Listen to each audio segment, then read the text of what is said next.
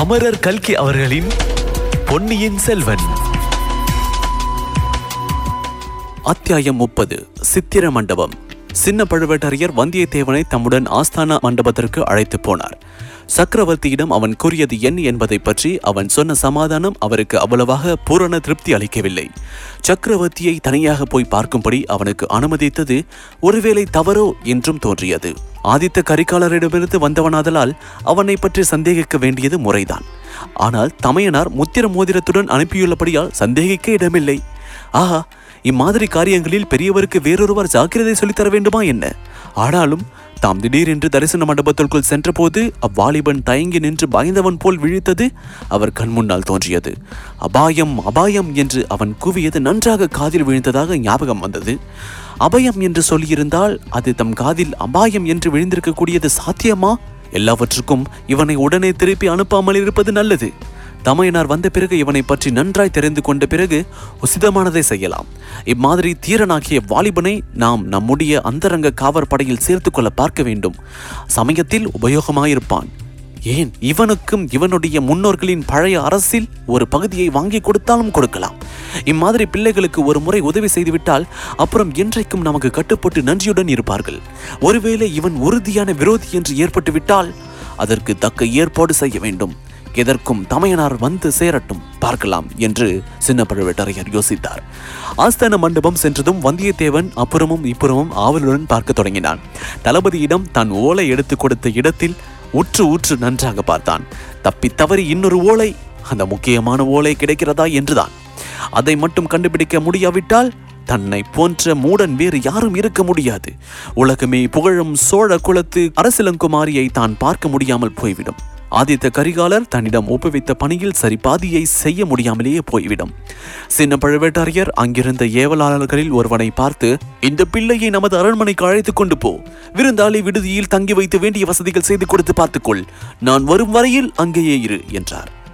வந்தியத்தேவனும் ஏவலாளனும் வெளியில் சென்றவுடன் இன்னொருவன் தளபதியிடம் பயபக்தியுடன் நெருங்கி ஒரு ஓலை சுருளை நீட்டினான். இங்கிருந்து தரிசன மண்டபத்திற்கு போகும் வழியில் இது கிடந்தது. இப்போது சென்று அந்த பையனுடைய மடியிலிருந்து விழுந்திருக்கக்கூடும் என்று சொன்னார். தளபதி அதை ஆர்வத்துடன் வாங்கி பிரித்து பார்த்தார். அவருடைய புருவங்கள் நெற்றியின் சரிபாதி வரையில் உயர்ந்து தெரிந்தன. அவருடைய முகத்தில் கொடூரமான மாறுதல் ஒன்று உண்டாயிற்று. ஆஹா, இளைய பிராட்டி ஆதித்த கரிகாலர் எழுதிய ஓலை!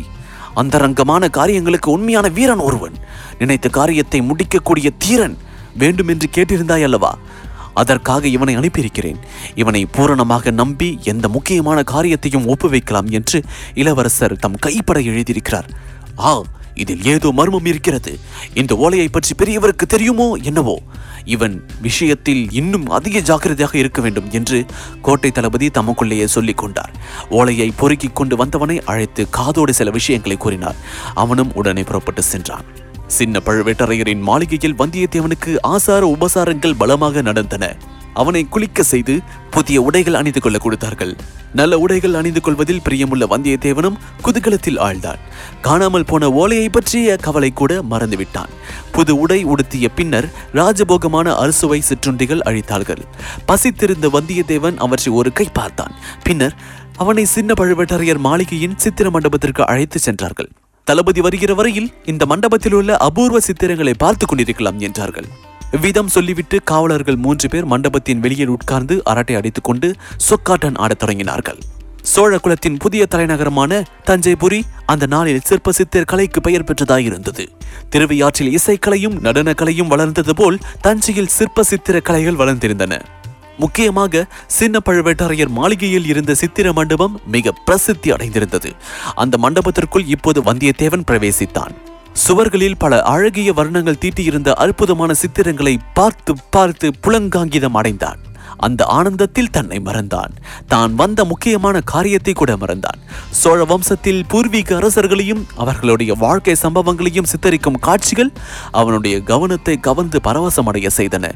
முக்கியமாக சென்ற 100 வருஷத்துக்கு சோழர்களின் சரித்திரம் அந்த சித்திர மண்டபத்தின் பெரும் பகுதியை ஆக்கிரமித்துக் கொண்டிருந்தது. வந்தியத்தேவனுக்கு அதிகமான ஆர்வத்தை உண்டாக்கிய சித்திரங்கள் அவைதான். இந்த கட்டத்தில் சென்ற 100 வருஷமாக பழையாறையிலும் தஞ்சையிலும் இருந்த அரசு புரிந்த சோழ மன்னர்களின் வம்ச பரம்பரையை உங்களுக்கு சுருக்கமாக ஞாபகப்படுத்த விரும்புகிறேன். இனி இந்த கதையில் தொடர்ந்து வரும் நிகழ்ச்சிகளை அறிந்து கொள்வதற்கு இதை தெரிந்து கொள்வது மிகவும் உபயோகமாக இருக்கும். 96 போர்க்காயங்களை தன் திருமேனியில் ஆபரணங்களாக பூண்ட விஜயாலய சோழனை பற்றி நம் அனைவருக்கும் தெரியும். சோழ மன்னர்கள் பரகேசரி, ராஜகேசரி என்னும் பட்டங்களை மாறி மாறி புனைந்து கொள்வது வழக்கம். விஜயாலயனுக்கு பிறகு அவனுடைய புதல்வன் ராஜகேசரி ஆதித்த சோழன் பட்டத்துக்கு வந்தான். அவன் தந்தைக்கு தகுந்த தனையனாக விளங்கினான். முதலில் அவன் பல்லவர் கட்சியில் நின்று பாண்டியனை தோற்கடித்து சோழ ராஜ்யத்தை நிலைப்படுத்திக் கொண்டான். பிறகு பல்லவன் அபராஜிதவர்மனோடு போர் தொடுத்தான். யானை மீது அம்பாரியில் இருந்து போர் புரிந்த அபராஜிதவர்மன் மீது ஆதித்த சோழன் தாவி பாய்ந்து அவனை கொன்று தொண்டை மண்டலத்தை வசப்படுத்தினான். பிறகு கொங்கு மண்டலமும் இவன் ஆட்சிக்குள் வந்தது. ஆதித்தன் சிறந்த சிவபக்தன். காவிரி ஆறு உற்பத்தியாகும் சஹ்ய மலையிலிருந்து அப்புண்ணிய நதி கடலில் கலக்கும் இடம் வரையில் ஆதித்த சோழன் பல சிவாலயங்கள் எடுப்பித்தான்.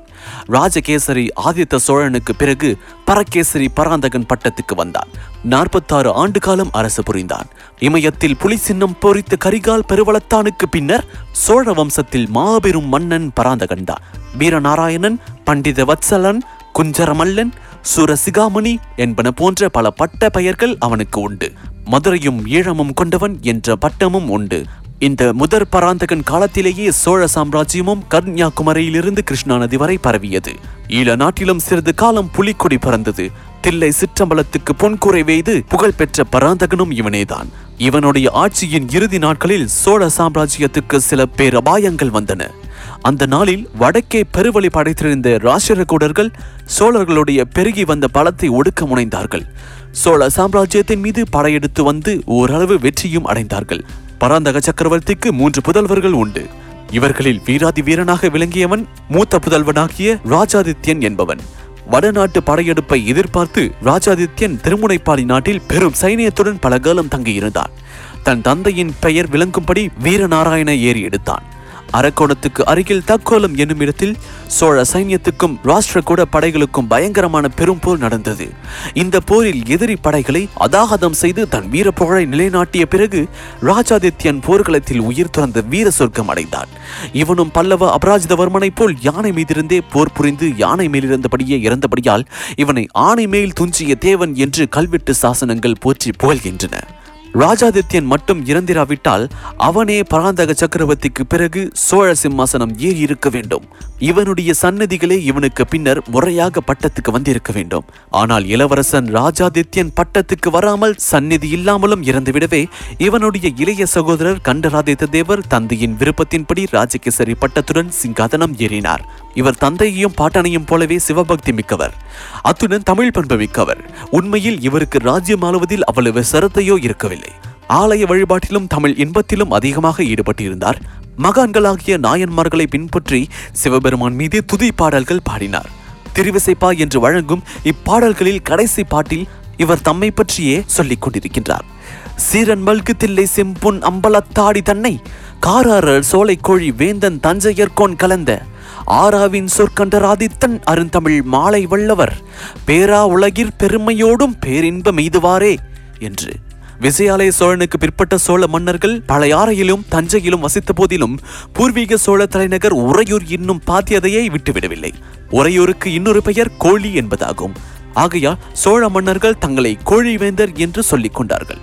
கண்டராதித்த தேவர் சிம்மாசனத்தில் இருந்த பெயர் அளவில் அரசு புரிந்த போதிலும் உண்மையில் அவருடைய இளைய சகோதரனாகிய அரிஞ்சயன் தான் ராஜ்ய விவகாரங்களை கவனித்து வந்தான். ராஜாதித்யனுக்கு துணையாக அரிஞ்சயன் திருநாவலூர் முதலிய இடங்களில் சைன்யங்களுடன் தங்கி வந்தான். ராஷ்டிரகூடர்களுடன் வீரப்போர் நடத்தினான். தக்கோலத்தில் சோழ சைன்யத்துக்கு நேர்ந்த பெருந்தோல்வியை விரைவிலேயே வெற்றியாக மாற்றிக்கொண்டான். ராஷ்டிரகூடர் படையெடுப்பை தென்பெண்ணைக்கு அப்பாலேயே தடுத்து நிறுத்தினான். எனவே ராஜகேசரி கண்டராதித்த சோழர் தம் தம்பி அரிஞ்சயனுக்கு யுவராஜ பட்டம் சூட்டி அவனை தமக்கு பின் சோழ சிங்காசனத்துக்கு உரியவன் என்று நாடறிய தெரிவித்து விட்டார். இவ்விதம் கண்டராதித்தர் முடிவு செய்ததற்கு இன்னொரு முக்கிய காரணமும் இருந்தது. இவருடைய மூத்த மனைவி இவர் பட்டத்துக்கு வருவதற்கு முன்பே காலமாகிவிட்டாள். பிறகு வெகு காலம் கண்டராதித்தர் மனம் புரிந்து கொள்ளவில்லை. ஆனால் இவருடைய தம்பி அரிஞ்சயனுக்கு அழகிலும் அறிவிலும் ஆற்றலிலும் சிறந்த புதல்வன் இருந்தான். பாட்டனாரின் பராந்தகன் என்னும் பெயரையும் மக்கள் அளித்த சுந்தர சோழன் என்னும் காரண பெயரையும் சூட்டிக் கொண்டிருந்தான். எனவே தமக்கு பிறகு தமது சகோதரன் அரிஞ்சயனும் அரிஞ்சயனுக்கு பிறகு அவனுடைய புதல்வன் சுந்தர சோழனும் பட்டத்துக்கு வர வேண்டும் என்று கண்டராதித்தர் திருவுளம் கொண்டார். இந்த ஏற்பாட்டிற்கு சாமந்த கணத்தினர், தண்டநாயக்கர்கள், பொதுஜன பிரதிநிதிகள் எல்லோருடைய சம்மதத்தையும் ஒருமனதாக பெற்று பகிரங்கமாக உலகறிய தெரிவித்தும் விட்டார். இந்த ஏற்பாடுகள் எல்லாம் நடந்து முடிந்த பிறகு கண்டராதித்தரின் வாழ்க்கையில் ஓர் அதிசய சம்பவம் நிகழ்ந்தது. மழவரையன் என்னும் சிற்றரசன் திருமகளை அவர் சந்திக்கும்படி நேர்ந்தது. அந்த மங்கையர் திலகத்தின் அழகும் அடக்கமும் சீலமும் சிவபக்தியும் அவர் உள்ளத்தை கவர்ந்தன. முதிர்ந்த பிராயத்தில் அந்த பெண்மணியை மணந்து கொண்டார். இந்த திருமணத்தின் விளைவாக உரிய காலத்தில் ஒரு குழந்தையும் உதித்தது. அதற்கு மதுராந்தகன் என்று பெயரிட்டு பாராட்டி சீராட்டி வளர்த்தார்கள். ஆனால் அரசர் அரசி இருவருமே ராஜ்யம் சம்பந்தமாக முன்னம் செய்திருந்த ஏற்பாட்டை மாற்ற விரும்பவில்லை. தம்பதிகள் இருவரும் சிவபக்தியிலும் விரக்தி மார்க்கத்திலும் ஈடுபட்டவர்கள். அதனால் தாங்கள் அருமை புதல்வனை அந்த மார்க்கத்திலேயே வளர்க்க விரும்பினார்கள். கேவலம் இந்த உலக சாம்ராஜ்யத்தை காட்டிலும் சிவலோக சாம்ராஜ்யம் எவ்வளவோ மேலானது என்று நம்பியவர்களாதலால் அந்த சிவலோக சாம்ராஜ்யத்துக்கு உரியவனாக மதுராந்தகனை வளர்க்க ஆசைப்பட்டார்கள். ஆகையால் கண்டராதித்தர் தமக்கு பிறகு தம் சகோதரன் அரிஞ்சயனும் அவனுடைய சந்ததிகளுமே சோழ சாம்ராஜ்யத்துக்கு உரியவர்கள் என்ற தமது விருப்பத்தை பகிரங்கப்படுத்தி நிலைநாட்டினார். எனவே ராஜாதித்தன் கண்டராதித்தர் என்னும் இரு உரிமையாளர் வம்சத்தை தாண்டி அரிஞ்சயன் வம்சத்தாருக்கு சோழ சிங்காதனம் உரிமையாயிற்று.